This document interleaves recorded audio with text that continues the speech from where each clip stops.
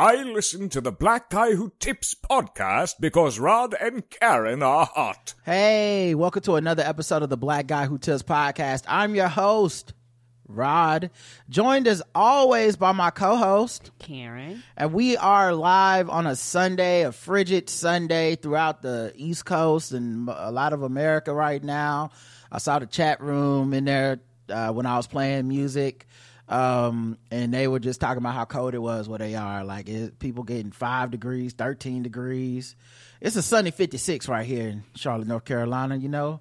Went outside today, just walked around a little bit. But hey, you know, can't be hot everywhere. The official weapon of the show is... The taser? No, it's not. No. You had a streak going. You flew too close to the sun. I did! You got ahead of yourself. You got comfortable, Karen. You got comfortable. And this is what happened.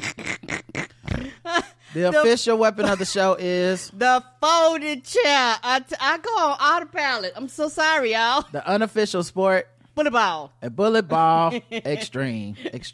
The streak start over. It's back to one day now. Lots of bullshit to talk about today on the day before MLK Day. Karen, do you have any banter or you good? Not really. Okay, well, we're moving on. Okay. I mean, either you have it or you don't, Karen. I mean, all this is about is if I'm going to play the music or not. Okay. Because we can put a commercial break here. Go ahead and do a commercial break. Okay, here we go.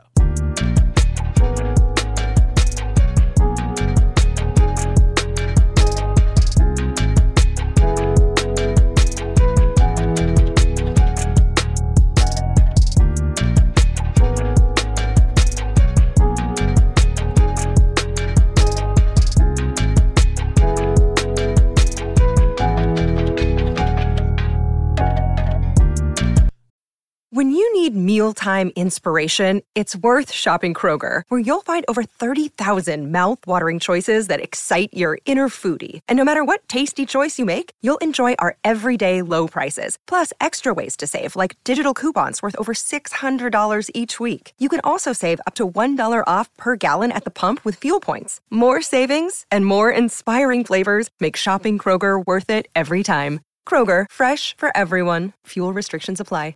All right, Karen, hit me with some banter. It's, I guess you could say it's anything so it's banter, but I have really been enjoying making my smoothies in the morning time. Mm-hmm. And I have found little tricks that most people probably know this, but you know. Well, some people might not, Karen, and it's your banter, so tell them. Yes. So I am lazy, Lazy. So when it comes to my smoothies, I don't want nothing complex or complicated and nor time consuming. Like I just cannot deal with that. Mm. So for me, what I've learned to do is I get like a bunch of fruit. So I like apples and strawberries and blueberries and pineapples and, you know, melons and all that type of stuff. And I chop them up and I get like a cooking sheet or like a baking sheet, a cookie sheet or like a baking sheet, and I align it with parchment paper so it doesn't stick. And I throw it all in there and I freeze it. Now, like I said, I'm lazy. So what I ain't going to be doing is chopping up no melons and shit with pits and all that type of stuff in it. I tried. Bullshit. So I just go ahead over there to the fruit section of the grocery store. And they have it already pre-chopped up. So I just chop it up a little smaller and I'll do that. And so it's like all the beautiful colors and stuff like that. So I chop them up and I freeze them. I put them in the freezer. And I like greens, but I don't want no green smoothie. But I do want green stuff in my smoothie. So what I did was I had Rajic buy a bag, or I guess you can do it fresh, of a baby spinach. And so I basically took the baby spinach, and with the baby spinach, I added, I have like a bunch of things, kind of like turmeric and ginger and a lot of stuff that's actually really good, you know, for your body. Any like protein shake stuff or anything. I like apple cider vinegar too, and I kind of mix it all with my green smoothie. I put oats in mine too because I like oats, and it's actually a good way to get oats in there without eating like plain oats. Quick oats is probably the best because, you know, just chop it up really, really good. And so what I do with my with green, and you could do it with like anything green, so this is just all green. And so I put all my green stuff in there and put any other stuff I'm going to get in there, and then I blend it. And then I take the green stuff and I actually put them in ice cubes. I have this ice cube thing that actually take it and it makes it into really small individual cubes. And so with that, I just pop one or two. You can make like, it's kind of like 15 or 20 little individual cubes, but they're small enough and they're big enough, but they're not like big like a regular size ice cube. And so I take that and I have one bag full of my fruits or whatever I'm going to do, and I have one bag full of green. And I actually get up in the morning and I go in and just open up the bag full of the Ziploc bag full of fruits, throw them fruits in there in my little blender, pop a thing or two of green, and I blend it. I use water, half water, and I like apple juice, but you could do all water if you choose to. And some people do other juices, you know, depending on what you're in the mood for. But I'm a big apple juice fan. And so, I blend it and I do that. And I've realized that this is something that I can keep up, because I know we've been talking about changing the way we eat and consume things, stuff like that. So I was thinking, okay, I want to do these things. At one period of time, I was doing this for a while. I was doing it really, really good. But like I said, I'm lazy. So I was like, what can I do that's best for me that does not cost time consuming in the morning? Because most of the time I'm doing this first thing in the morning, and I don't want to be individualizing everything, chopping up everything that day. So like I said, I do it all in advance, which actually saves me a lot of time, and it's actually really enjoyable. And also with the same frozen fruit, I actually have like a water thing that has like a fusion in the middle where you could put your fruit in it. You could pour water around it. A fan had sent me one, and I got like another one.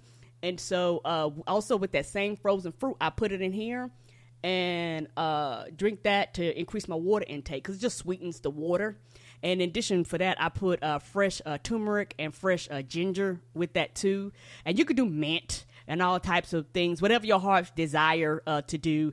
And so I've been really enjoying that a lot. And it's been something that I know I'm going to keep up with. And this is you not having banter. All right, got it. All right, cool. Because sometimes I be thinking it's not that important, but then I'm like, you know what? No, banter is for the unimportant shit. It's not, you don't have to have, it's just whatever we feel like talking about. I've heard all these other podcasts, and they get on the mic and they just talk about stuff. And so that's what we do. Okay. Yay. So I'm glad that hopefully I help somebody out with this. And it's been a fun process. Yeah, I made now of course she never offers me any other smoothies, y'all, so don't worry about that if that's what you've been worried about. I can make you some. She just wakes me up with the blending of it, you know, in the morning, and then she goes about her day. I'm so loud. It's okay. It's fine. I apologize. It's fine. I'm looking around you like, did I wake you up? People like, you know you loud. It's okay. I'm just joking. But I did have plenty of banter. Okay. Random things to talk about. If we're keeping it on the food thing, and I'll go into detail probably on Lip Smacking Good, but okay. I wanted some mushroom chicken the other day, and I was on my way back home from the YMCA, and I was like, man, you know, like, because sometimes I would just order like mushroom chicken from a Chinese place or something, because I like it and it's delicious. But you know, depending on who makes it and how they make it, it could be made different ways and stuff. But you know, I was like, wait, I could probably just look up how to make it, and I wonder if I can make it at home. And so I looked up a recipe and I made it at home, and I didn't do it right. I messed some steps in the wrong order up, but not bad enough that it wasn't good or that it didn't turn out like really good, edible and delicious and stuff. And now I'm like, I'm going to do this again. And Yeah, I learned a lot of stuff. I didn't know you could tenderize chicken with bacon. I think it was bacon powder. What is bacon? What's bacon powder? Bacon. Bacon soda. I think it was baking soda. Right, yeah, it's the one that you put in the kitchen in your fridge. Yeah, I didn't know you could tenderize something with baking soda. I did not know that either until you said and that chicken was so soft. Like it was really absolutely delicious. Yeah. So anyway, it was cool to like learn how to do stuff like that. And with you doing that, was making me think of other stuff that I like. That I'm trying to find a good substitute for because like I absolutely love pizza, any type of pizza. So I was like, okay, what can I do? So I found a good recipe online for a cauliflower pizza. And it was simple, so I said, I'm going to do this. And, you know, they went through they have the cauliflower crust and stuff at stores, too, I believe. Yes. If you want to hand make a pizza. They also have, like, frozen pizzas that have different type of crust. You can also go to Mod Pizza and get a cauliflower crust. I think Bricks does it as well. Okay. So, like, if that's a big alternative or something you want to use. I'm like, some stuff I'm not even going to lie.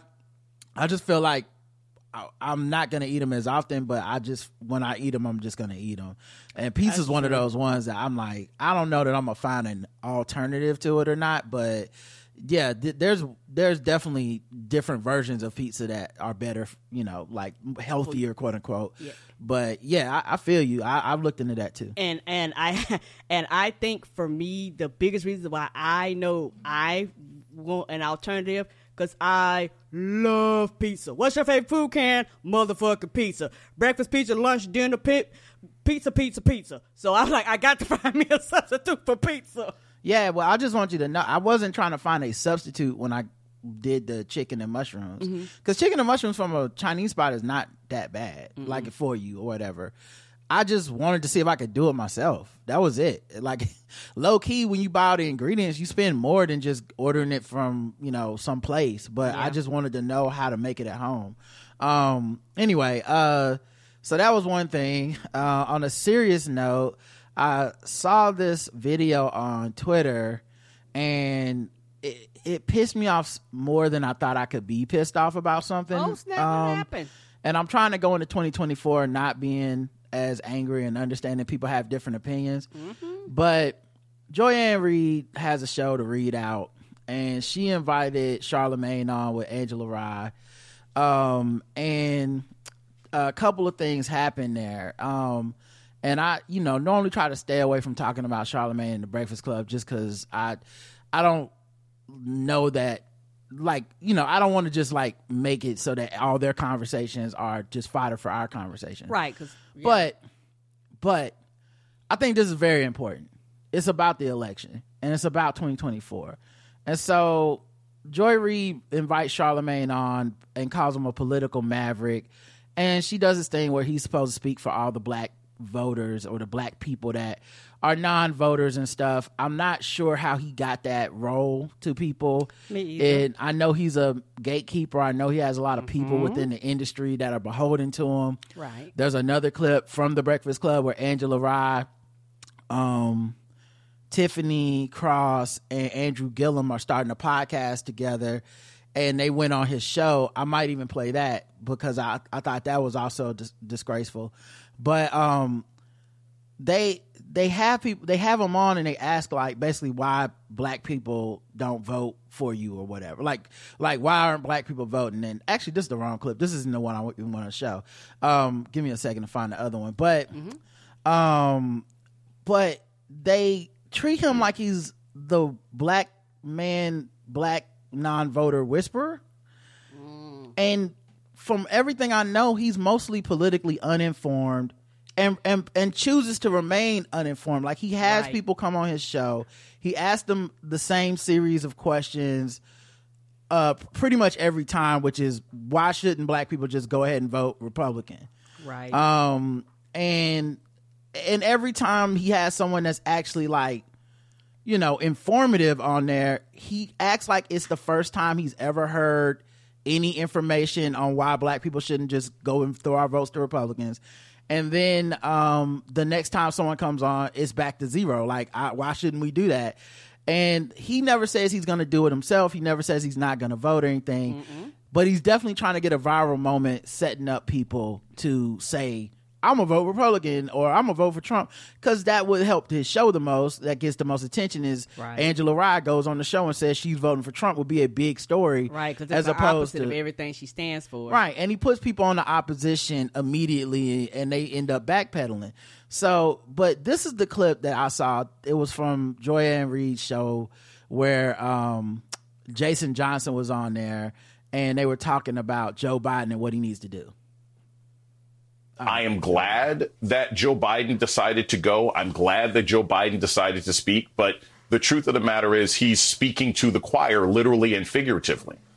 Now, he's talking about Joe Biden going to Mother Emanuel and talking to black politically active religious voters in the South. Okay. At the spot that his Dylan vote base.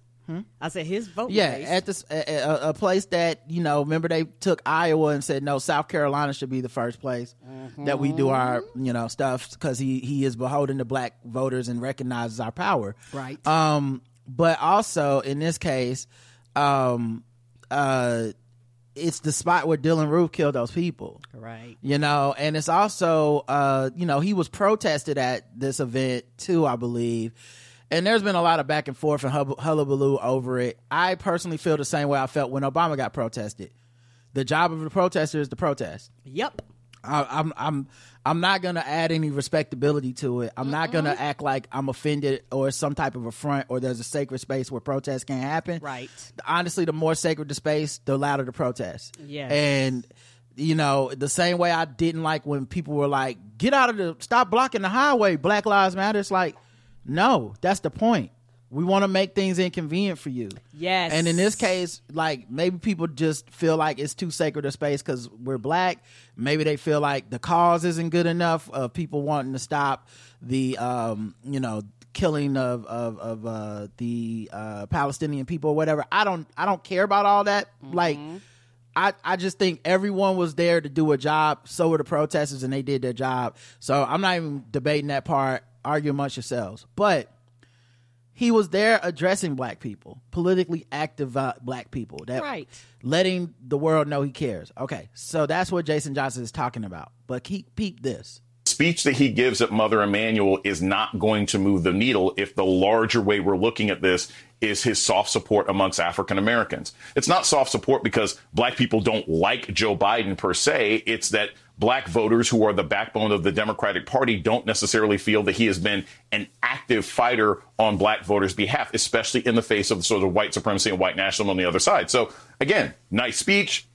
Very moving, very emotional. I don't know that it's doing enough. If I were Joe Biden, I'm not trying to be glib when I say this, Joy, but if I were Joe Biden, he is 2 or 3 months behind in talking to Charlemagne again. He's 2 or 3 months behind between, knocking on doors and getting into communities in ways he should be, putting out Vice President Kamala Harris. Quite frankly, right now, if I were in Joe Biden's office, I would be calling Shannon Sharp, right? I mean, like, literally, he should be speaking to a wider array of black people than just going to Mother Emanuel.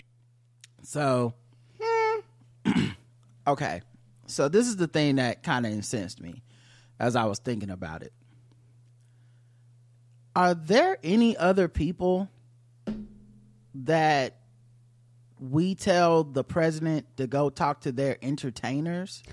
No! As if they're representatives of the politically active voters? We want, and I'm tired of, and honestly, like, you know, I try not to complain too much about just Democrats in general because I know it's a hard hill to climb and they're doing their best. But whoever the political strategists are, and I'm sure they saw like Obama and they were like, oh, he was able to get like grassroots and radio stuff. Whoever the strategists are, why the fuck is the Breakfast Club on the list? Right. Like, he need to go talk to the dude that sniffs the seats of women that would get up, celebrities would get up out of their seats and he would sniff it to see what their butt smell like.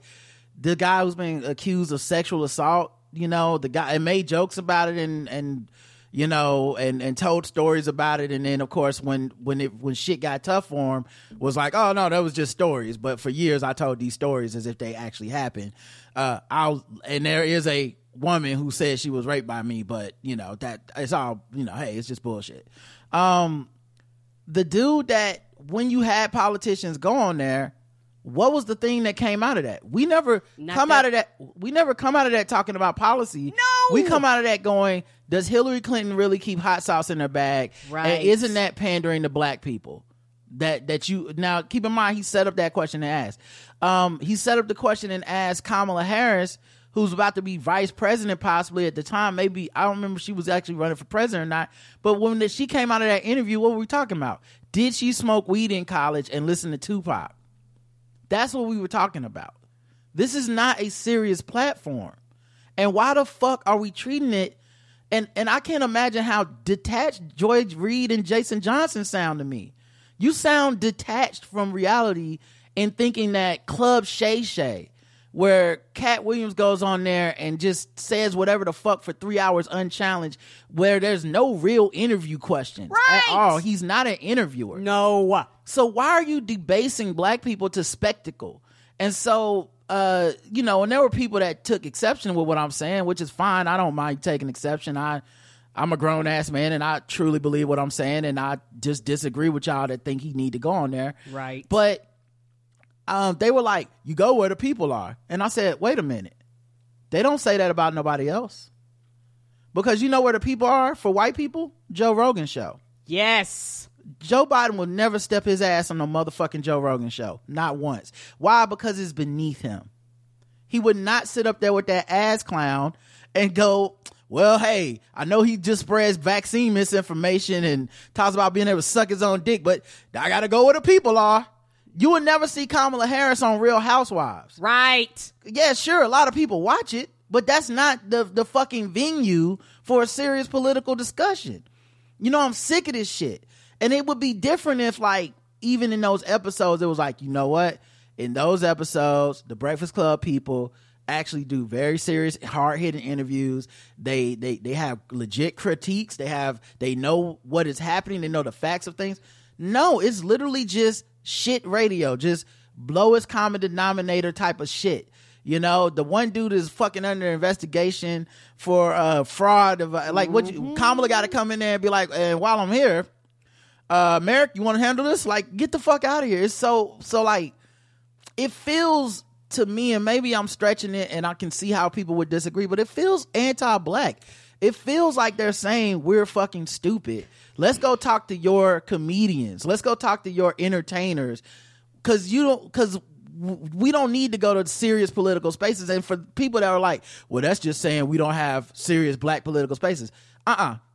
No, we actually, Joy Reid is one of the spaces. Right. You're right there on MSNBC and you're going, go talk to this dude. And it makes me think, because Joy Reid thinks her audience is like above that, or it's not really a black audience, or more of these dummies, these dumb blacks will be reached by if you go talk to Charlamagne. Because it's like, why wouldn't you be advocating for Kamala Harris and them to come on your show?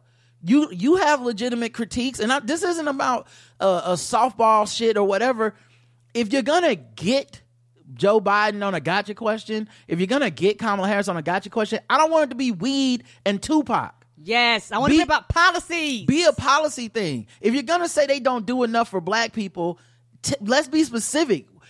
Ask them to their face, like, hey, this is a thing I think you can do better. What are you doing? Don't just fucking talk platitudes. And it's fucking sickening because it's 2024 and we don't have time to fuck around. Right. This is an existential threat of Trump coming, and these motherfuckers are still like, wouldn't it be funny he went on Club Shay Shay and drank fucking brown liquor with this dude? No. That's fucking stupid. And if you think people I know people are stupid, and there might be some dummies who are like, I saw Joe Biden drink brown liquor, so I got my vote. But that's fucking dumb.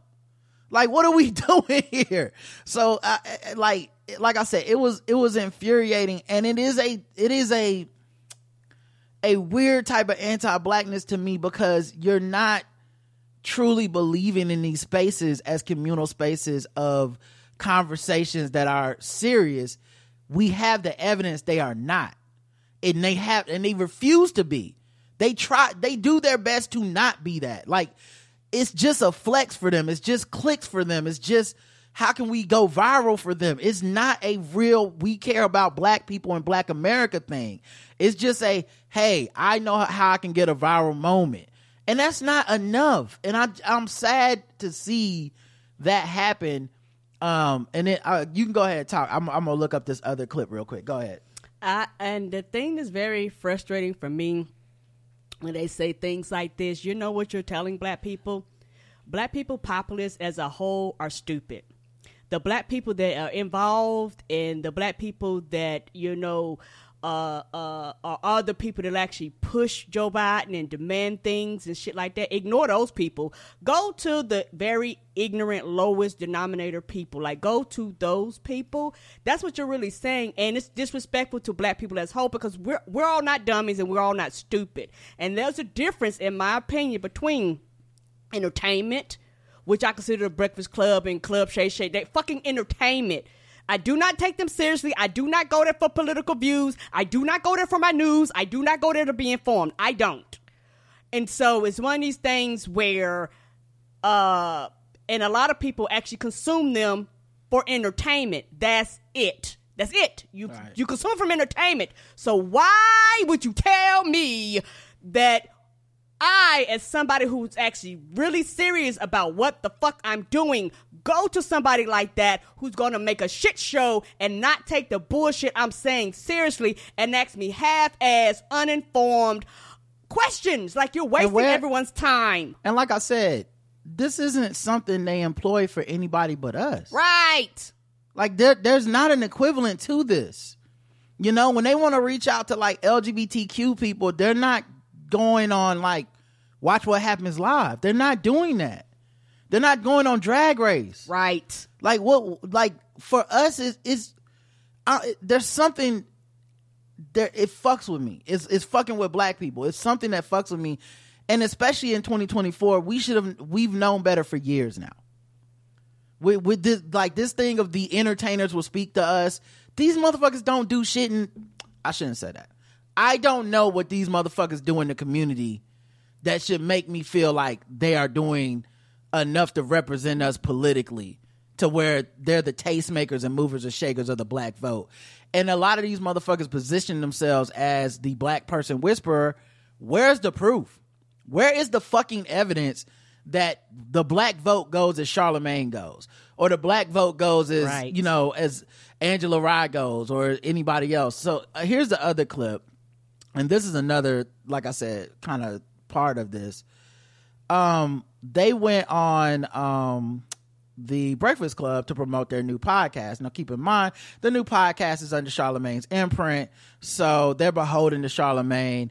And this happens a lot with people that supposedly have integrity. You sign on with somebody that don't because you wanted that spotlight, and now you're compromising your integrity and you look foolish. To me, that's what happens. And so Tiffany Cross, who a lot of people held in high esteem, but since she got let go of MSNBC, I believe, you know, part of the issue there was like another black woman in charge, like kind of got her out the paint. But so now people are like, she's bitter and she's, you know, angry about the media and stuff, and angry at Democrats and the left. And so she's saying shit that, you know, is just about her anger. I don't know if that's true or not. I don't know if she would cop to that or not. This is what happened on the Breakfast Club, though. What would you say to people who will probably look at y'all and say, well, this is just going to be another Democratic echo chamber? I don't know why. I mean, I vote Democrat most of the time, but I am not a talking head for the party at all. I think they make horrific decisions. I think they summarily dismiss our community the same way a lot of the cable news industry does.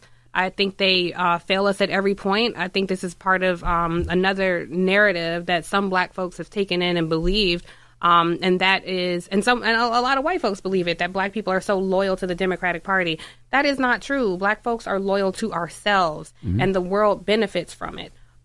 Society benefits from what we do. I understand the person's perspective who says, you know, you want me to participate in this system that has incarcerated my brother, poisoned my mother, keeps my kids in a dilapidated school, and you're telling me by my participation in this system, I'm going to somehow fix it, when for decades my life has not changed. I understand that perspective. When we vote, We are not American enthusiasts trying to uphold the white man's democracy. We are voting in favor of harm reduction. That has nothing to do with loyalty to a party. We are loyal to our people. And by our people, I mean us as black folks, but also the rising majority.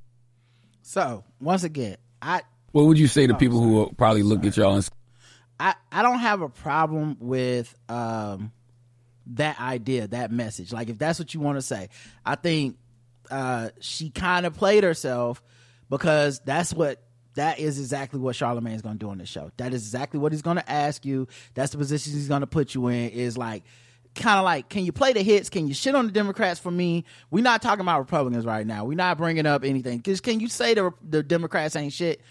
And what happens, though, is she goes on Twitter, where she's this guy, Too Raw, Too Real. You probably know his videos. He's the guy that always got the receipts for Biden administration, Democrats and stuff. So, and she's talking, of course, in generalizations and platitudes and stuff that I think can't really be backed up when you say, like, well, Democrats always fail us and let us down. It's like, yeah, I think if you, the math ain't mathing. Right. There's a lot of shit that Democrats, the only things that have ever been done for black people in America have come from the left party at the time. Whatever the left party is, yeah, right? Like, your argument might be like, it's not enough. That's fine. Correct. That's a great point if that's what you want. But this, like, they're kind of like both the same, because neither one does anything, and I'm gonna shit on them just the same way. That's not a true statement. Black people we don't feel like that. And I do agree that we're not necessarily Democratic Party loyalists in the way that, like, white people are such patriots to this country, and they, like, really we're definitely looking out for our own self-interest, and it happens to help other people. So, like, I have no problem with that. But when she's questioned about it by this dude, she goes on Twitter and goes, oh no, I wasn't talking about the Democrats, I was talking about the media. But that's not what you said. I just listened to you say the Democratic Party. Right. You said that. And you're just starting your new podcast. I know it's under Charlamagne, but all it makes me believe is, oh, you'll just say whatever you need to say at the moment. And then when you're on the hot seat, but then when you with another audience, it's like, I'll say something different. So now I'm on Twitter, and it's like, no, I would never say so. I would not mean something like that. And it's like, well, what the fuck else could it mean? You know what I mean? So, like, it was, I don't know. I've just find, and I feel like it's 2024. How are we still playing like this? Yeah, that's because a lot of people didn't learn. A lot of people don't take it seriously. A lot of people still don't really realize how important it is. And I will always say this and feel like this: you have a percentage of the population that live in all parts of the country, and some of them feel like where they're at is quote unquote blue, and this shit will never impact them. They still feel like that with Trump and all the fucked up laws he passed and all this shit. You still have a percentage of the populace, even black people, that still feel like this shit will not impact them. And I'm not a, like, go on Twitter and make YouTube make videos and argue with people about Democrats and all that stuff. I'm not one of these people, but I know my shit. And honestly, I have more respect, even though I think it might end up being like it's a little unsavory to me, because it just, at some point, shit just becomes influencing and becomes content. Right. So there's certain accounts like Too Raw, Too Real, and some others that just spend a lot of time going on social media to be like, this is what the Democrats did for black people. This is what the Democrats did. But honestly, thank God for them, because at least they have some fucking level of integrity of, like, I'm going to keep my receipts and facts, and I'm not just going to pander, because I think a lot of people think it makes them look cool to be like, hey, laissez-faire, I don't really give a fuck. I mean, shit, they all the same to me. They ain't shit. They ain't shit. And it's like, well, let me go check your voting registration, and let me go check your voting history. Oh, you've only always voted for Democrats. Right. Let's keep it real. We both know that that's the party that gives black people the best chance in America, period. All right. So this whole, like, thing where we gotta, like, bitch and moan to, like, I don't know who we're trying to impress with that shit, but I'm pretty pragmatic. Am I voting? Yes. Am I voting for a Democrat? Yeah. The Republicans have never given me any reason to vote for them. That doesn't make sense. And to be in 2024 where Trump's back on the ballot and those are the games people want to play, is fucking crazy to me. There is a video. Oh, sorry. My bad. I didn't mean to turn my camera off. Okay. There's a video that someone put up on Twitter, Candidly Tiff. It's like 2 minutes long of just shit that Biden administration did for black people. It's not hard to find. There's been a lot of conversation over the last couple of days about what the Biden-Harris administration has done for the black community. The narrative that's being put out there to me is negative because it doesn't tell the true story about what they have actually done. It doesn't mean that there isn't a need for them to do more, but we need to give props and credit where credit is due because the Biden-Harris administration has done a lot. So let's go through some receipts.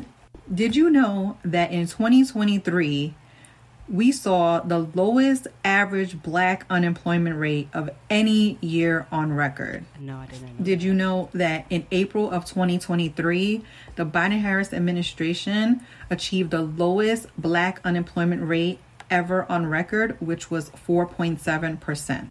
There's also been an increase in black enrollment into the ACA, aka Obamacare. For the record, you can go find all this stuff on their website. You can just Google what they've done for black Americans and it'll go to their page on their website because they're aware that people need to know this stuff.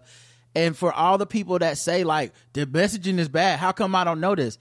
Literally those people on those platforms could be Googling and telling their audience this is what they've done, but they choose to be, for some reason they feel better to be like, I'm uninformed and it's good to be, I mean, listen, it's their fault I'm uninformed.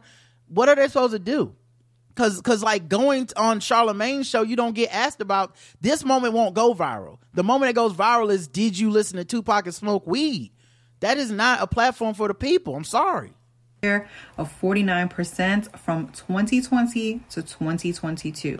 Did you know that under the Biden-Harris administration, they have seen the fastest creation of black-owned small businesses in over 25 years? Did you know that the Biden-Harris administration worked to reverse decades of infrastructure divestment in communities of color and invested $4 billion to reconnect communities to economic opportunities? I'm sure you didn't. Did you know that last year, the Vice President, Kamala Harris, rolled out a new plan to prevent racial bias in home appraisals, which was impacting black homeowners, and they were being lowballed for their homes' value?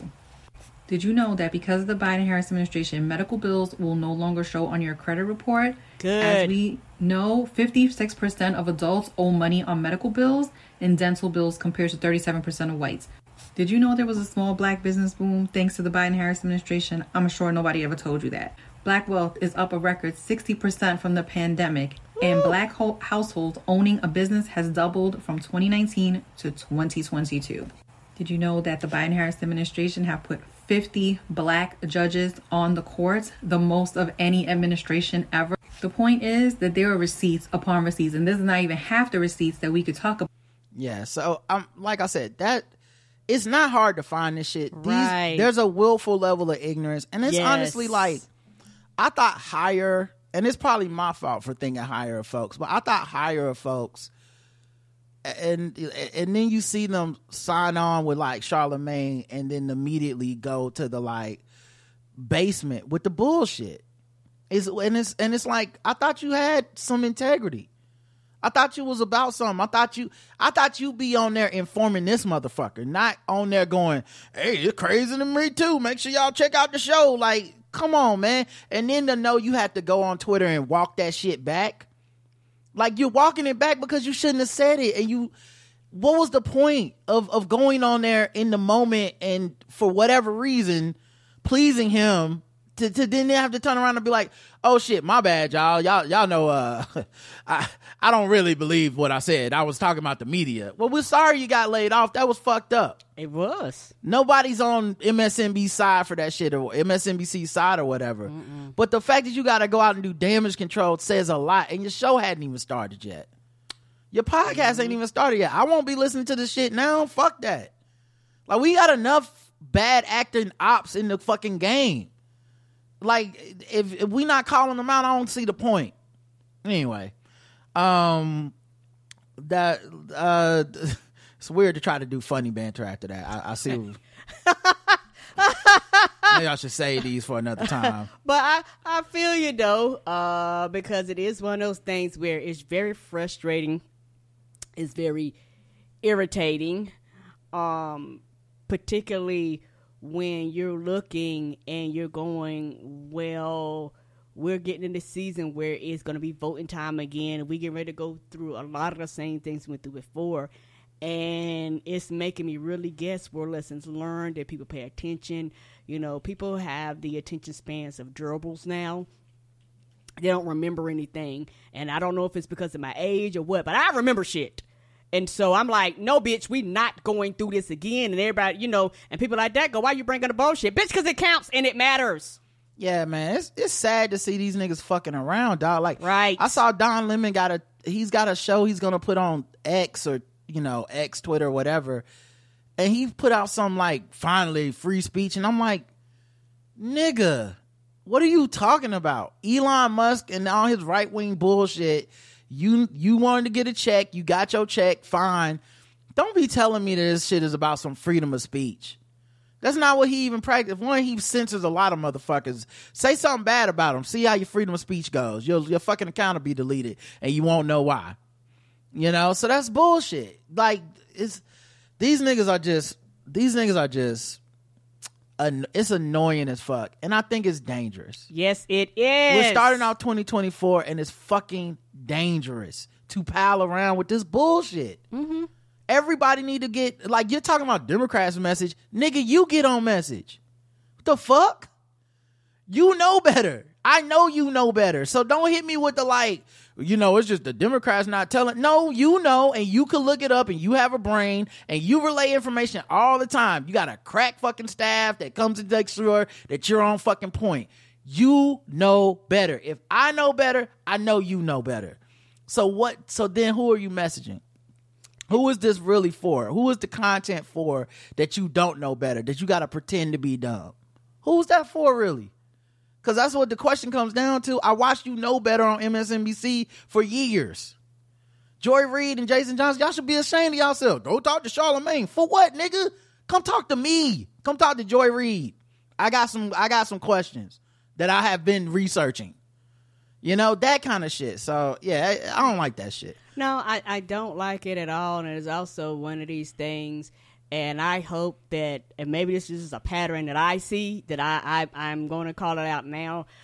I hope the closer we get to the election, that these black men don't come out with their coalitions talking about holding their votes and bullshit like that. Like, the past few elections around... First of all, they will. Yes. Ain't no hope they won't. If Joy Reid, Angela Rye, and Tiffany Cross are fucking around, oh yeah, Ice Cube coming back. Yeah, Charlamagne's gonna be bigger and bigger. That shit is. Joy Reid is platforming Charlamagne to be like, what should the black? Yeah, it's coming. All of it's coming. And it's fucking frustrating because it was like, we're not stupid, and you're stupid if you fall for that message. I'm calling you dumb to your face right now. If you listen to my voice and you fall for that message, you're stupid. Because it's one of those things where we go through this over and over again, and just like the Green Party, these niggas disappear until the next fucking 4 years. The thing I realized too is we cannot be envious of the Republicans like fighting together, and then at the same time be like, well, I'm different. Like, the thing about honesty and nuance and facts is that they pretty much are not sexy. Republicans will fight on a lie. Yes, they'll be like, the real problem is black people should not get into this school because none of them are qualified. Yep. And it just becomes true because they decide that it's true. Yep. Meanwhile, with us, we're ready to go home on any given fucking day that something don't go right. Child, you know, hey, you didn't say that sentence the right way, so yeah, I'm gonna just go ahead and not vote. You know, hey, what about my personal issue? I think I'm just out. You know, All right. Anyway, I'll try to move into some other stuff. No problem. You know what superhero will be hell on Etsy? Batman. That dude is meticulous with the arts and crafts. Okay, he will be a goddamn beast. He just he can't just have a grenade. Nah, it's gotta be shaped like a bat. He can't just have a motorcycle. Gotta be a bat cycle. You know, who knows how many people died because he was like, not yet. I gotta get the fender right. It don't look batty enough. He would be a goddamn beast on Etsy. Anybody that's doing anything with bats, y'all seeing it says Bruce Wayne, Thomas Wayne's son, Thomas and Martha Wayne's son. Go ahead and get out, cause that shit gonna be flames. I just don't know how he has the time. Like, his whole thing is I'm always fighting and stopping injustice at all times. I don't date. I don't sleep. I don't. And I'm like, oh, it's because you in the lab, like, soldering the next bat signal to the fucking thing. You can't. Yes, you bat can't belt. you can't just wear a belt. It can't be no. Your belt gotta have gadgets, my nigga. You could have just went out with regular clothes and fought crime. But he was like, nah. Man, this shit ain't pimping enough. I got an impression that I've been working on. I don't know how good it is, but because it's my first time trying it. But this is my impression of Kevin Hart watching sports. Okay, This is my impression. Hold on. Oh wait, I'm sorry. I need you to say hello. You gonna answer the phone, okay? Okay. All right, so here we go. Hello? What am I looking at right now? I'm looking at the game, and why am I watching ads without me in them? You think I can't sell tampons? I can sell tampons. I'm Kevin Hart. The fuck are you even doing right now? I just saw 2 ads come on in the middle of these 5 ads. I was only in 3. That's it. You fired. But Kevin, I need to be in everything. we gonna try our best. I promise. I'm looking at this game on Peacock. I'm only in 80% of the ads. What the fuck? We get to work. Also watching that game, it was so cold last night, and I did watch the game on Peacock because I'm not a broke boy. I have the Peacock money, and so I'm watching the game on Peacock, flexing on these niggas, and they're playing, and it's so cold. The literal field has ice on it. Andy Reid's mustache has ice in it. Icicles. That shit had icicles. I'm like, is the Gatorade in a tea kettle? Like, what's happening? What is going on? There's no need for all this. It's so cold. Patrick Mahomes' helmet cracked. I would have called in sick. I would have been. I'm stuck in the snow. I bet you Miami was like, God damn it, we should have won that extra game. Yeah, I blame Miami for not being good enough so y'all could play at 70 degrees. Right. But there was this thing at the beginning of the game. They do this all the time when it's cold, where they're like, so-and-so's going without sleeves to prove how tough he is and to show everybody he's tough. I would be out there in a motherfucking triple fat goose with mittens. They'd be like, how you gonna catch the ball? Bruh, I'm not worried about catching the ball. Worried about catching cold, catching the flu.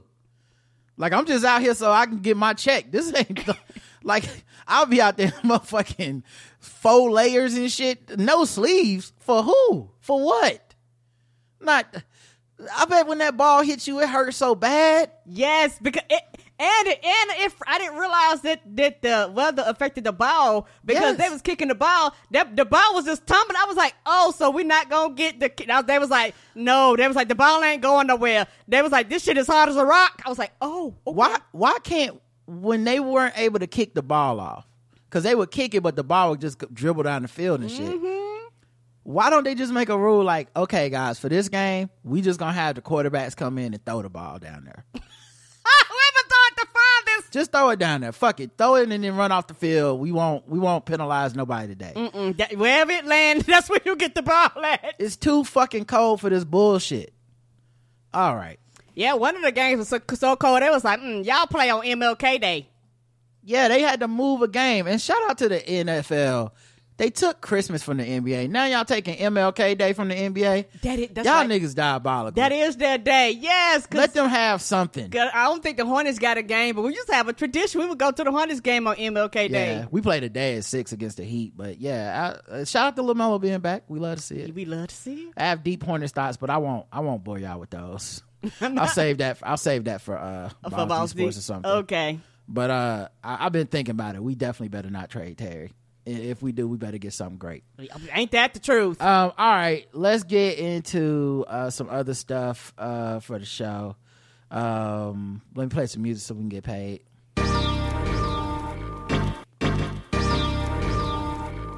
I'm Kevin Hart, and I listen to the Black Guy Who Tips. That's right, I'm in this commercial too. Yes! I'm Kevin Hart. I'm getting all of the money. I want to be in 100 city commercials all of the time. I'm here for it, Kevin. Be in all the commercials. Check out the next segment. I'm in it. Yes!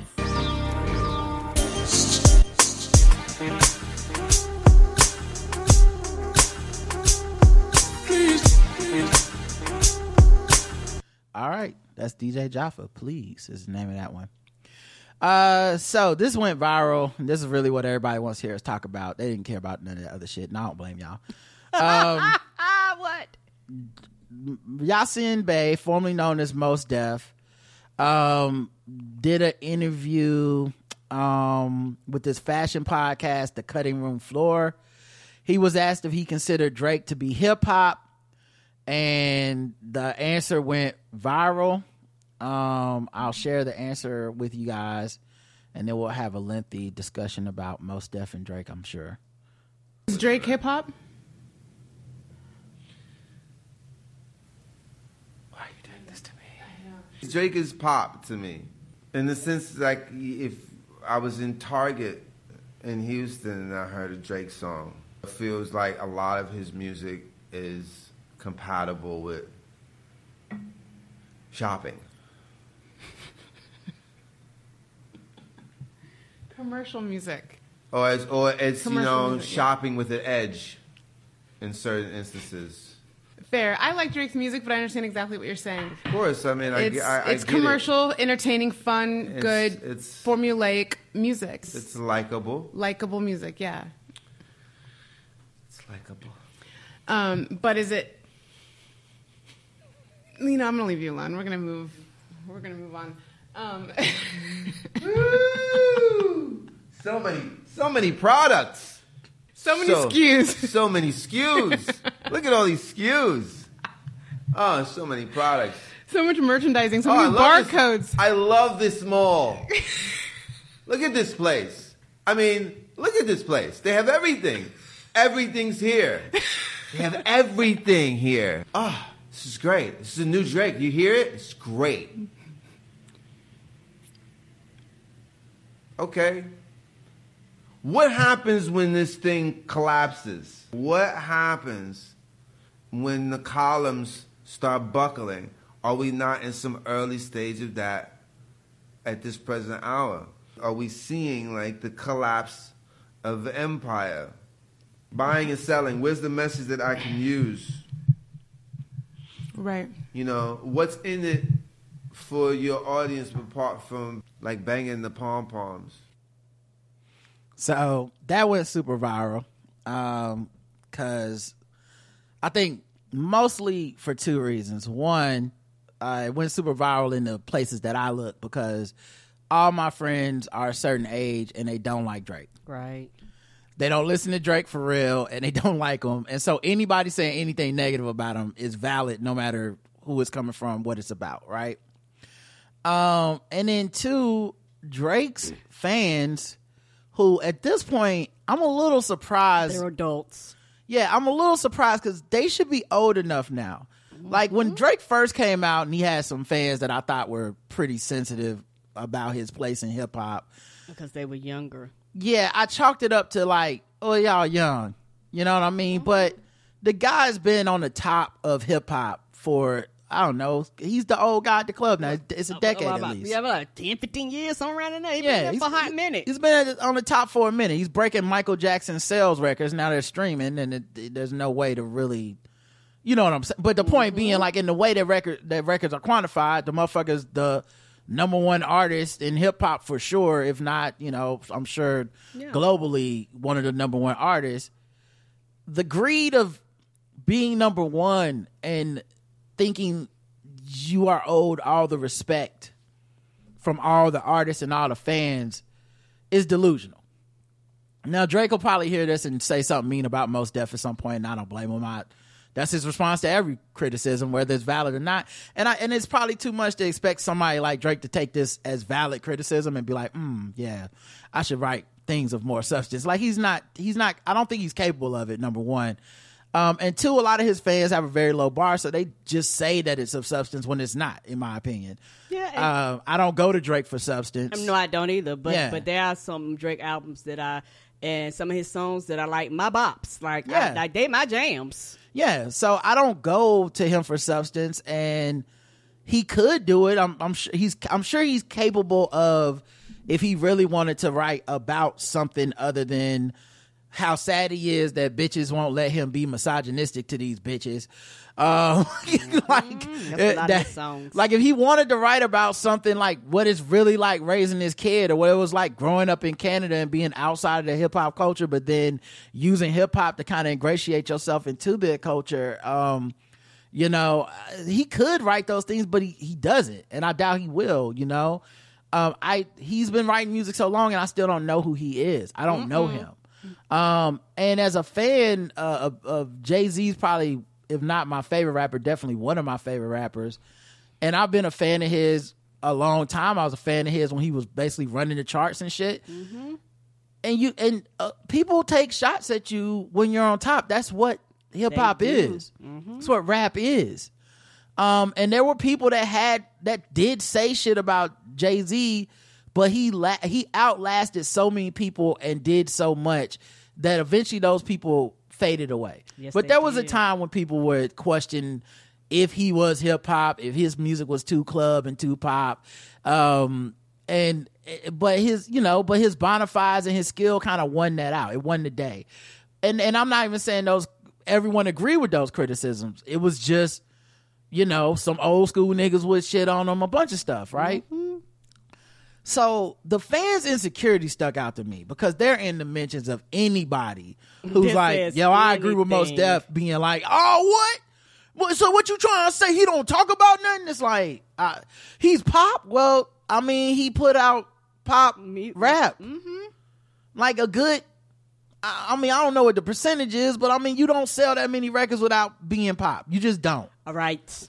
You know, I love Jay-Z, but nigga has some pop songs too. Like, Yes, he did. they're not playing the hardcore murder shit in the club. They're playing that. It's the things that you do that make me feel. You're like, That's what they're playing on the radio. and I was just like, that's what my man had to do. You know. Also, like, if you're gonna talk shit. I would, if I was a Drake fan of that ilk, I'd be like, fuck Mos Def. He ain't nobody. He wish he had the sales of Drake. Like, I get the way they need to play it because we have stan culture now. There's no such thing as, yeah, I like Drake, but yeah, right. He's kind of, you know, not real hip hop. And my thing, he never said there was anything wrong with pop. He just said it was pop. And It's implied that there's something wrong with it. okay. Yeah. Okay. So it's implied it's quote unquote not real rap. There's a reason he's laughing and saying it's not hip hop and why you doing this to me and shit like that. So like he is implying that Drake is not hip hop. Okay, I'm with you. You know, the first question, it may have been blanked out a little bit, but her first question was, is Drake hip hop? And he's like, he's pop, meaning he's not hip hop. Okay, I didn't hear that part. Now, that being said, you know, to be fair, Mos is being a little bit of a hater. I think it's ridiculous to say Drake is not hip hop. This is one of those technicality things, right? And it's not ridiculous for Mos to say it, but if you walked around the world with the understanding that Drake is a pop act and not a hip hop act, most people will look at you like you're fucking crazy. It's the reason this went viral is because most people actually do. Even the haters go, well, no, he's a rapper, he's a hip hop act, but I don't like him. Right. Most introduced something new to the conversation, which is he's not real hip hop. And that makes sense. That jives for Mos Def, for Yasin Bey. He believe in that. He been rapping his whole life, or his whole rap life, his whole career is about real hip hop versus this pop shit. And if I don't like your shit, that don't necessarily mean that I'm hating. Y'all shit just could be whack. And you know, he's a real MC, and he's one of those guys. Talib Kweli is like this. I remember buying that shit from Raucous Records before they were Black Star or any of that shit. They are some of those backpack we the real authentic hip hop. And you know, at the time they didn't really fuck with the popular rappers. It wasn't until really like, I'd say like Kanye was when I saw them kind of lighten up, because Kanye kind of was their homie and came up under them.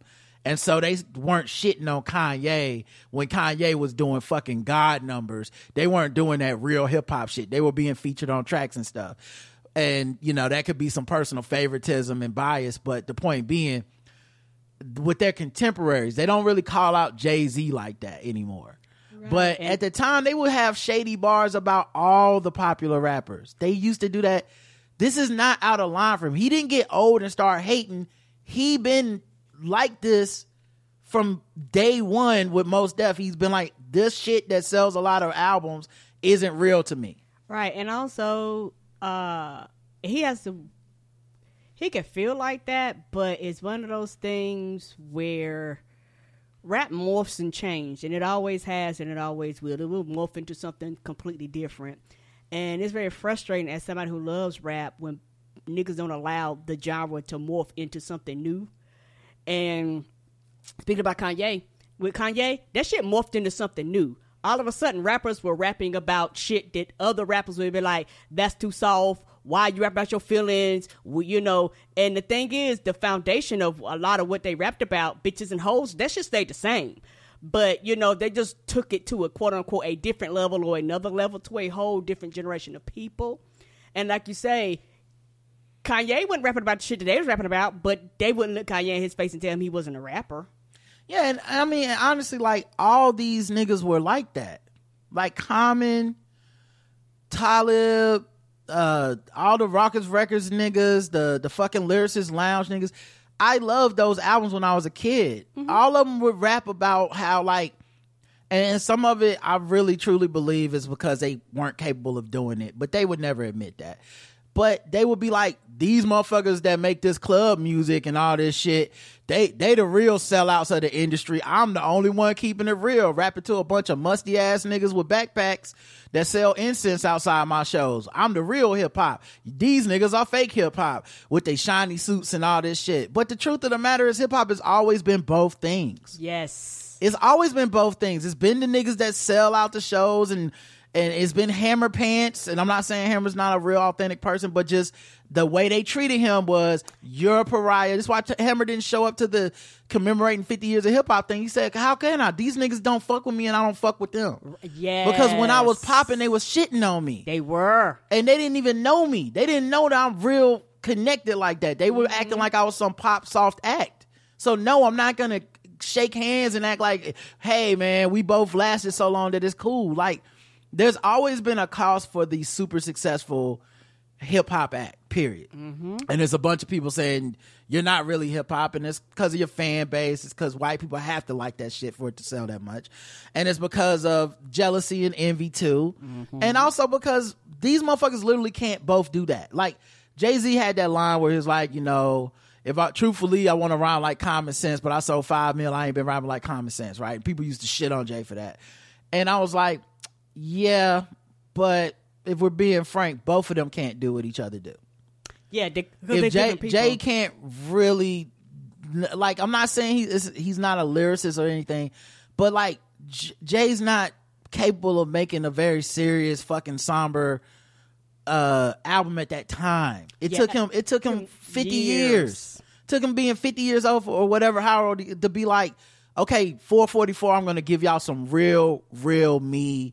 No, like, just, this is my life. Right. This is something serious that happened, right? Common and Nas and so many of these niggas tried their hands at these pop hits. They tried making club songs. I know, because I listened to them and we all saw, like, yeah, this ain't it.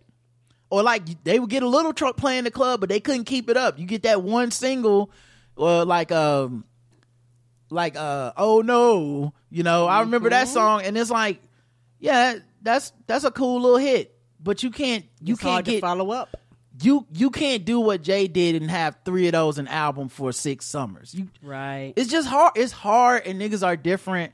I hate to see, you know, the girls fighting or whatever, but you know, this is what niggas do. Like, men as Nicole says, Nick Jew, you know, men's business. You know, this is the men's business is gossipy and shady, and this was gossipy and shady for most to do this, but I don't find it to be like. I think the confirmation bias of already hating Drake is what people are saying, and I'm not going back and forth with my friends over this because they don't listen to Drake. You're right. They don't. So you're not the demographic. Yeah, so I don't mean to be an asshole, but they literally don't know what they're talking about. Right. It's like, yeah, I can't even talk to you because you don't even consume it. Yeah, you just see like the videos he put out and shit. And I'm not saying that's not valid enough. I think he is, by his nature, Drake has to be a bit of a culture vulture. Yes. Drake to me is like, you know, hopefully people don't get offended at the comparison, but fuck it. Drake to me is like those K-pop groups, like BTS. They just be everywhere, yeah. And the reason I say that is because we know you didn't grow up like that. You're from Canada and you're a child actor. You didn't grow up threatening to shoot people and living that type of life that you rap about. You know, you didn't. This is as much as a character as, you know, Wheelchair Jimmy to you. Like, and you've been playing this character for a long time, and maybe now it's blended with enough life that some of it is real for him. But to me, you just a character. Like, you put on the costume, and now it's getting so ridiculous because you've been doing it so long. We're watching you grow a perm and put on, get your hair done a certain way, put on fake, you know, put on like fake gold teeth and shit. You know, we're watching you, you know, hop on every wave. You know, the reggaeton wave is going to be popular. Okay, now this is going to be popular. We're watching you befriend the rappers who people like and feel are more authentic than you. We're watching you kind of befriend them early so that they can't like truly take over from you, and that so that we won't have the J. Cole versus Drake debate. You're now making songs with J. Cole, so now we're like, oh, they cool, so we cool, and they must be on the same level. When I think a lot of people, if you set them down, would be like, J. Cole is a better rapper than Drake. Kendrick is a better rapper than Drake. Doesn't matter if they do a song together. One of these motherfuckers we feel like got the full package of like rapidy rap ass rap, and one of these motherfuckers we think is just kind of coasting. You know, I think it's the reason that he'll work with the dudes, but he doesn't really work with the women that much. But if he does, he still comes out and talks a lot of shit about women. But it's a lot of shock value shit. It's very low substance shit. It doesn't really mean much. It's like a comedian. I said this about his last album. It's like a comedian who turns 50 and gives up being funny and just goes, as long as I pissed everybody off, then at least they talked about me. Yeah. You know, and I feel like that's where Drake is, and his little like incel ass fans at this point who are just there for the misogyny and the stan culture. Like, of course. They corny for that shit, but I really just, I don't know that they're ever gonna change or grow up, because like these niggas aren't 18 anymore. Grown up dudes are telling us that this is substance to them. And so when Most is calling it walking around a Target basically, and just it's about sales, SKUs and all that shit, I interpreted that as that's what Drake is. He's a guy that's about, hey, I got the Michael Jackson sales record, and you're like, yeah, but did your music resonate with anybody? You're not Michael Jackson to us. Right. And I'm not just saying that as an old nigga. I mean, to everybody in the world, you can have all the stats. You're not him. Yes. You know, Mike can't even walk down the fucking street. People pass out at his fucking concerts and when the motherfucker would just come on stage and before he did a move. Right. He's standing there, they copping 10 minutes. Yeah. I'm just watching, like, I remember watching that motherfucking HBO concert in, like, I forget where, like Belgium or some shit. White women was passing out and the nigga hadn't moved yet. He popped on stage, stood perfectly still for like 2 minutes, and they were carting white women out who were just like, make it! Yeah, and they were down for the count. Like you're not that guy. No, you know what I mean? Not. You're not that guy. Michael Jackson one time shut down a goddamn airport. He went to the airport. They found out he was there. That bitch shut down. Yeah, so like, and maybe that's the frustrating part for him, is hearing people go like Mos Def and much of the internet go, yeah, but you're still not that guy to us. Maybe that's why he's so angry and bitter. It's like, but I got all the achievements, I got all the numbers, I'm working with all the right people, and we're like, yeah, that's cool, bro, but we don't really respect your work in that way. We still don't know who you are. Right. You know, and I think that's a big part of that. But I'm far from a Drake hater. Right. I know a lot of people that are Drake haters, and I just don't talk to them about music for the most part, because like you know, I feel like, and there's nothing wrong with this, but some of my folks, they just decided I'm gonna be old. Yes. And so they just are digging into like everything that happened after 1996 is bullshit.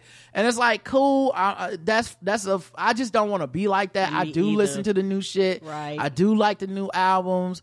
I do want to keep up with who's putting shit out. Yeah. I love when I'm introduced to a song and I'm like, yo, that song is fucking dope. Yes. And I have been introduced to a lot of people through you, like Jid. He is one of my favorite rappers right now. Like, I really dig that young man. And you know, and there's other people out there too where you go, oh, and like, not just, I know Kendrick's been around for a while, but one period of time it was Kendrick. You know, you hear Kendrick like, oh, I've never heard anything like this. And you know, I don't want to miss out on good music because I'm still trapped in the time frame where I had unlimited time, and be like, well, I ain't got limited time, fuck it, and it must be bullshit. Yeah, and so like, you know, I think I get that people have their faves and their least faves and shit, right. You know, but to me, I keep up with the new shit, and Drake is part of the new shit, and he's the guy that's on top of the game right now. And so I definitely want to keep up with him, just because I'm like, what the fuck is he talking about? But at the end of the day, my man ain't talking about much. You know, he doesn't really talk about much, and you know, I guess it's finally grinded on enough people that folks are like, fuck him. Come on. But Mos Def, the thing that I think people are missing is that Mos Def would have said this shit about anybody that's doing Drake numbers. It don't matter. Yeah, like that, like that's what they do. He would have said this. It's a certain type of nigga he never liked. If it was 1996, he didn't like this nigga. It just, he ain't for this. You know what I mean? Like, and a lot of the backpack niggas are like that, but that doesn't mean what he said has no substance to it. You know, it's that I played some songs before the show started, and one of the first songs I played for Mos Def was Hater Players, I think is the name of it. And it's a song about how motherfuckers will call you a hater so they can dismiss your valid opinion, because if you can just say everything is hating, then all of a sudden no criticism is ever valid. Dang. And I think with this, you know, the dismissive thing is to just be like, oh, he's just hating. But I think there's a valid critique in there about the lack of substance in Drake's music. And it's still like he said, I feel like it is just mass production, commercialization shit. And I don't know if it's as bad as the columns of the empire crumbling of hip hop. I don't know if that's true or not. Could be, but I don't know. To be frank, like, I feel like you don't know that shit till it's too late. You look around, you be like, oh damn, hip hop's over. I'm sure this happened with, you know, people that love jazz or whatever. And like one day you just like, oh, jazz is not the number one music in the world no more. Like, everybody's moved on. Yeah, it still exists, but but the last tentpole jazz album happened already, but you didn't know it when it happened. You see what I'm saying? That's true. So maybe that will be hip hop, and maybe Drake is, you know, fiddling as Rome burns. But I don't know that we'll know that for a while. You know, like put it this way: I listen to Drake, I listen to Kendrick. I love Kendrick, you know, but like, what does JL Covan listen to? Probably just Drake. You see what I'm saying? Like, like what are the like? They'll listen to some Kendrick, but it's not. They don't love the Kendrick. The Drake is easily accessible. Easy to digest. Is readily. It's just like it's the elevator music of rap at this point. In that it's ubiquitous. Yeah. And so I think that's the point that is being made here. In that's not real hip hop to a certain demographic of niggas. To me, I don't really play in those distinctions, but I understand what Mos is saying, and that the reason it's resonating is because there's some truth to it. It's not just all hate, you know. Because if he would have just said Drake is whack, we could just dismiss it as like, oh, he's hating. The end. No need to talk about this anymore. But coming out there and saying some shit like this, that's the reason his fans is mad, because they like, yeah. Because when he said, what was it? What's in it for your fans, or something like that? I said, yes, that's right. What do you get out of that? What do you get out of a Drake album as a fan? They get something out of it. I know you get entertainment, but what do you get out of it? What's his larger message about anything? What of consequence does he talk about? You know, even on a personal level, you could be like, well, personally, the personal is universal, right? So like Kendrick tells a personal story of growing up with like a trans member of his family and stuff, in a gay, like, it's very personal. It's somewhat crass. It's unrefined, but there's a message in it that is beautiful, and then becomes universal because we all have some level of ability to relate to it. Right. What has Drake ever done like that? Ever? He just don't. Like everything, it's like Drake is like, his music is like people's Instagram to me. Yeah, I can see that. You know what I'm saying? Like it's like someone's Instagram. Like I just know that you was at a party, or you went on vacation, or you ate a nice meal. I don't know you though. You know what I mean? I know you were on a yacht, and I know you on the beach. Here's a picture of your feet. Cool. I don't know anything about you. Nope. And that's kind of Drake to me. So I didn't find it to be so like him. I didn't find most to be that out of line. But yeah, anyway, let's move on. We've been talking for an hour, 15 minutes. Let's do something a little fun for the peoples. Okay. Cause I think I talked about everything I felt like talking about. Is there anything else? I'm looking at these. Oh, well, shit. There was one more thing. Go ahead. Oh, no. It can wait till tomorrow. Yeah. Okay. Keith Lee said he ended his Bay Area food tour over safety concerns, and we'll talk about that tomorrow a little bit. Okay, yeah. All right, but let's move into some guess the race so we can end on something fun. Get the guess the race music. Boom. This time for guess the race. This time for guess the race. This time for guess the race. This time for guess the race.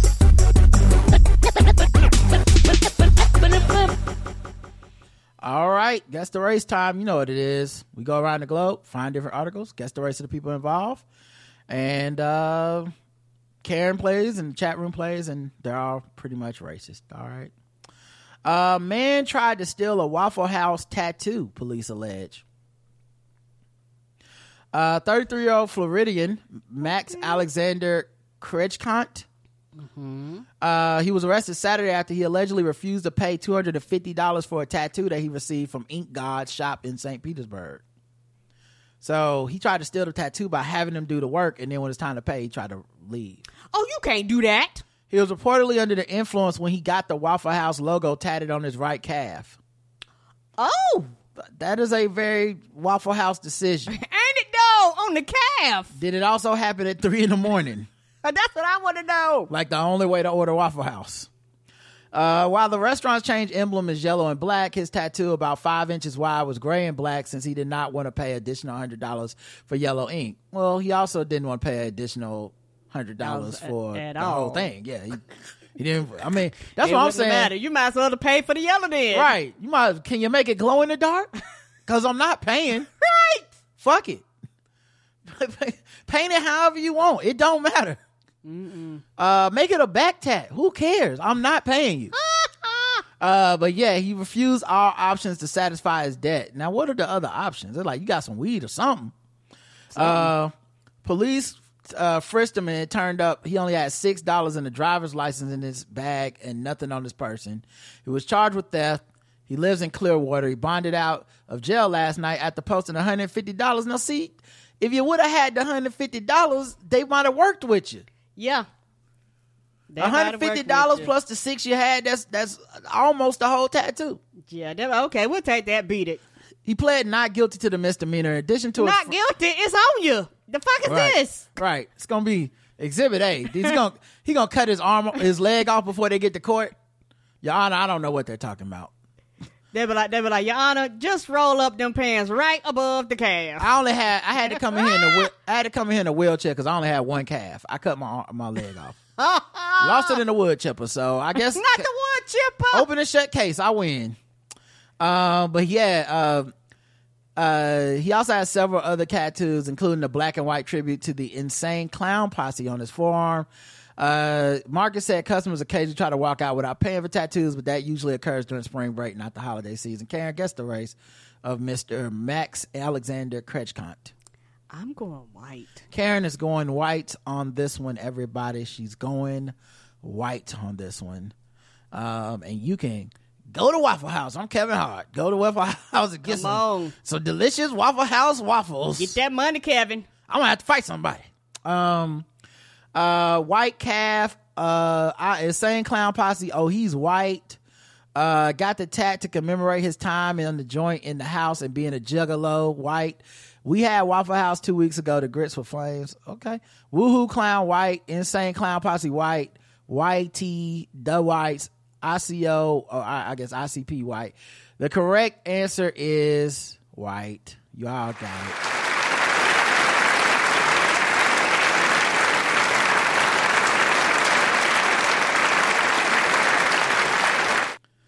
That's him doing the peace sign. Yeah, and that's his tattoo. Oh, it actually looks good. I'm not even gonna lie. It's a pretty good tattoo. A little uneven, but not that bad.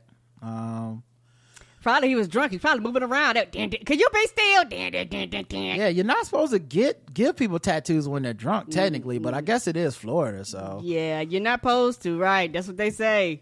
I mean, if you don't, then when would you ever get tattoos in Florida? There might be a problem.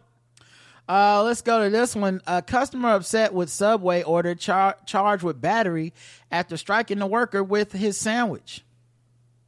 Oh. Yeah. An irate Subway customer who was upset his sandwich had been cut into half was charged with battery after allegedly hurling the offensive sub at one of the fast food chain's employees. Don't they cut him in half, particularly if it's a whole one? I guess you got to tell them not to. Maybe he did and they didn't do it. I don't know. I don't know. He threw that. He threw it at the sandwich artist. Just for cutting in half. Okay. Yeah, it says. Yeah, they said. Yeah. Oh no! After it had not been cut in half. Oh, okay. So he was mad they didn't cut it in half. Yeah. So you could have just went back and be like, "Can y'all cut this?" Like they'd cut it. Right. Just, hey, can you cut this in half? Because I've done that before. Like, it'd be wrapped in the paper. I'm like, can y'all cut that? That slice right on through the paper and everything. I'm like, thank you. You cut it in half. Tear it in half. I don't know. Bite it in half. Following a brief spat, De Barros, his name is, what's his first name? Alberto De Barros, 54. Too old to be acting like this. All right. He became upset with her after finding out that his sandwich was not separated. He began a disruptive scene. So then the woman told him, hey, I will no longer be serving you. And he immediately made a phone call. Or the dude told him that. Okay. Someone said, wait, who's Pierre Louis? Because they said he threw it at a woman. I guess that Pierre Louis. Oh, Cassandra Pierre Louis. So I guess they misgendered her. Oh, no, I see what it is. Okay, so she said I won't be serving him. And then he immediately made a phone call. In the midst of the call, the sandwich was thrown at her. The sandwich struck her in the mid to lower body section. Deputies did not say what kind of sandwich the Barrows had ordered. So it sounds like he must have cussed her out or something. Yeah, she's like, I'm not cutting the sandwich now that you've been rude. Right. Then he threw the sandwich at her while he was on the phone talking to somebody else. Right. And it's really fun. And it would not be surprised. This is one reason why they tell people while you're in line, get off the fucking phone. Because I guarantee you he's probably talking on the phone the whole time or some shit like that. Well, no. Oh, he called afterwards? Yeah. She said, I won't be serving you. And then he made a phone call. Oh, okay. Now, also, they captured video evidence of him. Of course. And his demeanor and his car license plate. He claims he thought he threw the sandwich on the counter. Right. Come on now. You aimed for her. First of all, they got that glass partition thing. Number one, so you gotta do some aiming to try to even hit the counter. Right. Two, you know the difference between throwing something to hit the counter and throwing something at a motherfucker. Come on, man. But yeah, another employee was also present during the assault. He was arrested for battery, which is a misdemeanor. And he was released after posting $1,000 bond, which is a lot more expensive than a sandwich. That's more expensive than your $5 footlong. All right, Karen, guess the race of Mr. Alberto de Barros. Latino. Did they charge him with assault and battery? Assault and assault and vinegar chips. I don't know. I'm sorry. Where's the? Oh, here we go. Sorry. I couldn't help myself, y'all. I'm sorry. Yeah, I mean, I'm glad he bonded out of jail because I don't think he would have cut the mustard.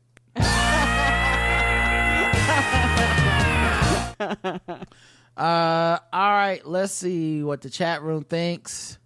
Spicy Chipotle Latino, Subway El Sapo, Fresho Latino, taking sandwich, slamming it to another level. K-Baz will be proud Latino. Hispanic should have requested it on a tortilla Mexicano, Latino, assault and balsamic. That's funny. Latino, machismo, asshole. Ooh, what, man? All right, the correct answer is Latino.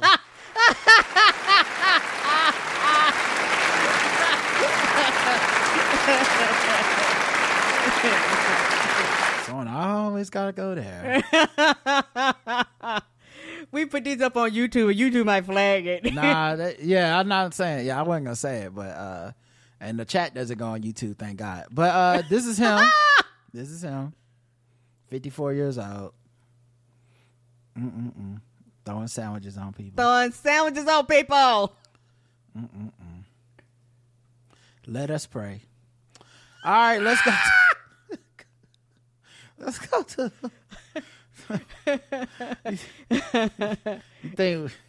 You think when the police showed up and she was like, I want him arrested for throwing the sandwich at me. He's like, did you tell him that you didn't cut the sandwich? Did you tell the folks that? You bitch. Oh no! Oh no!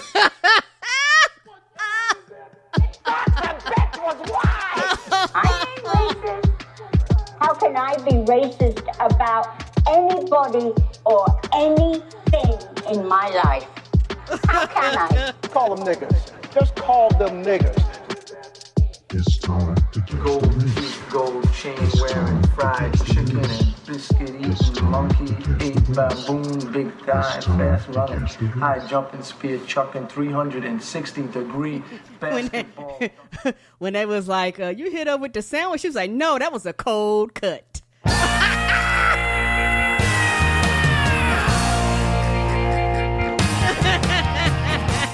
I couldn't help myself. I know that was terrible. He had a lot of balls. Meatballs. Yes! Okay. Last one. Felony case no longer a pain for doctor. Prosecutors have declined to pursue a felony case against a doctor who was arrested for striking her ex-husband with a handful of bread slices she had soaked with water before throwing them at the 70-year-old victim. Oh! So it was soggy bread? Right. What is, how does that help? I don't know. Is there something more? I mean, I guess. It probably weighs more. Because, regular bread just bounce off of you. Put what on that bitch? It still don't seem like it would hurt. No, it won't hurt. It just fucking lay on your skin longer. I think psychologically. Now I have to bathe. I think there's something psychologically to it. Yes, it is. Like, I Throw think wet bread at me. Getting hit with soggy bread seemed like it would really suck. Yes. You're just like, why the fuck did you hit me with soggy bread? You people are like, damn, what's happening You here? could have just hit me upside the head with the bread still in the package. Right. You gotta throw Just soggy. use the baguette. What the hell is this? Yeah, he's 70. She's 58. She was arrested last month following an altercation inside St. Petersburg. Oh, she got charged for attacking an elderly person too. Yeah, I guess so. She was charged with battery on a person 65 years or older. A third-degree felony. Yeah, don't be beating up on old people. Don't be playing that shit. Yeah. I wonder why she did it. Oh, to each their nature's own, though. Cops reported. It's funny no matter how you slice it, guys. Right? Cops reported that the victim said he was arguing with Neely when she grabbed a handful of bread from the loaf, wet the bread at the kitchen sink, and then hit him with the soggy slices. She meant to do that. You know what? She wants you to feel that bread. She didn't want that bread to bounce off of you. You were like, what is that? She was like, she want that bread to fucking stick to your face. That shit hit you, it's gonna stick. And then he called the cops. He still called the cops. I don't blame him. I'm 70 years old. Blame the cops and you too, bitch. At 70, I feel like a wet slice of bread might kill you. I don't know. Shit. He's it like, might break a bone. That might be it. I might lose my balance. No, bitch, I'm calling the cops. Right. I don't really get out and exercise much. I'm loafing around. That's good.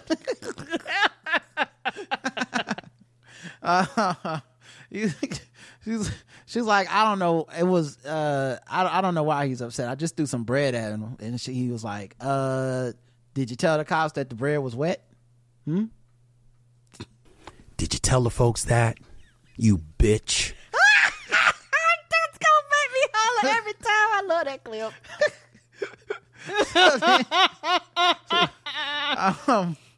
Well, the deputies arrived in response to the 911.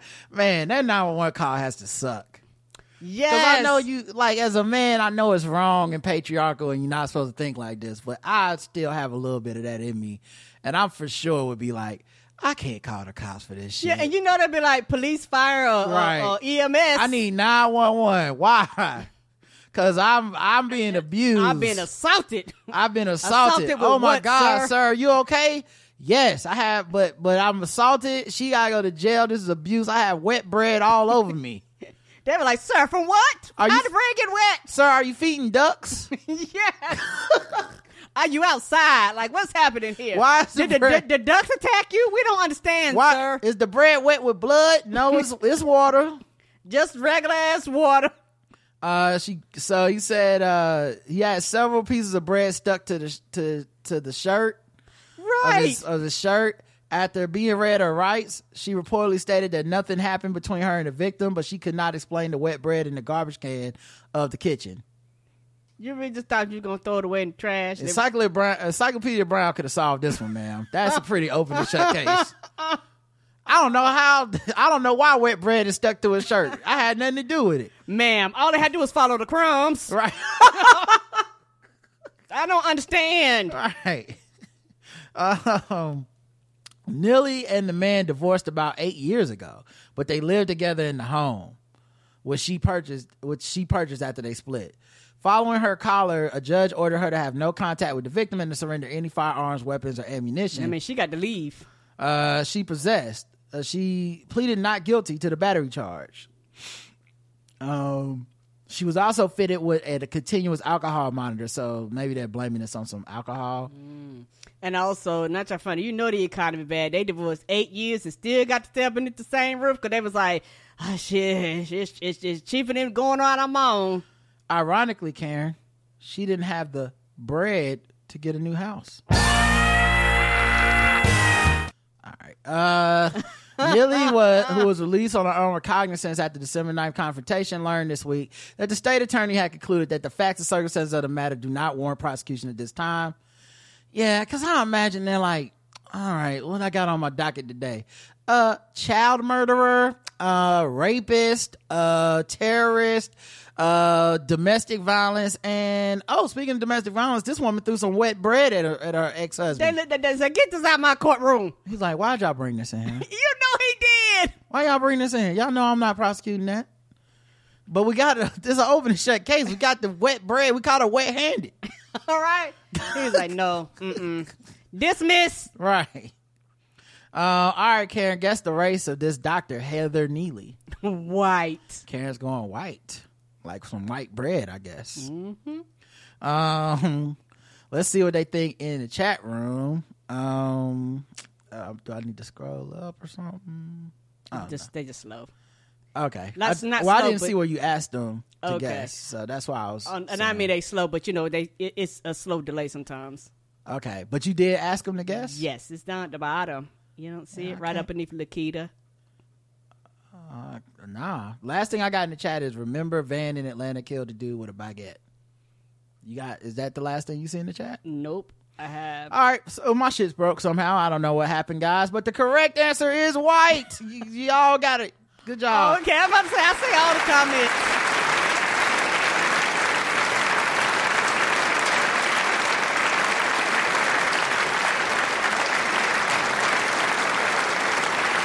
The fuck was that about? I don't know what's going on. I don't know either. But it's all good. It's all good. I'm sure they had some lively comments.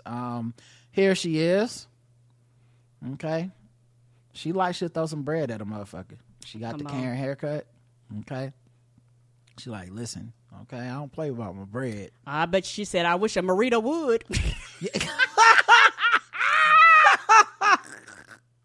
What were they arguing about? Shout out to those who know what kind of bread that is. Right. What were they arguing about? They don't even make that no more. Maybe he deserved it. You know? She might have told the police. Right. Did you tell the folks that? You bitch. Yes.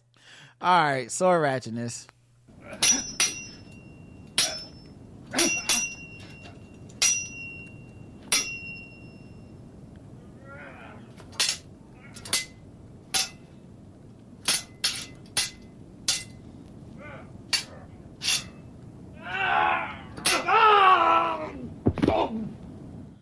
All right.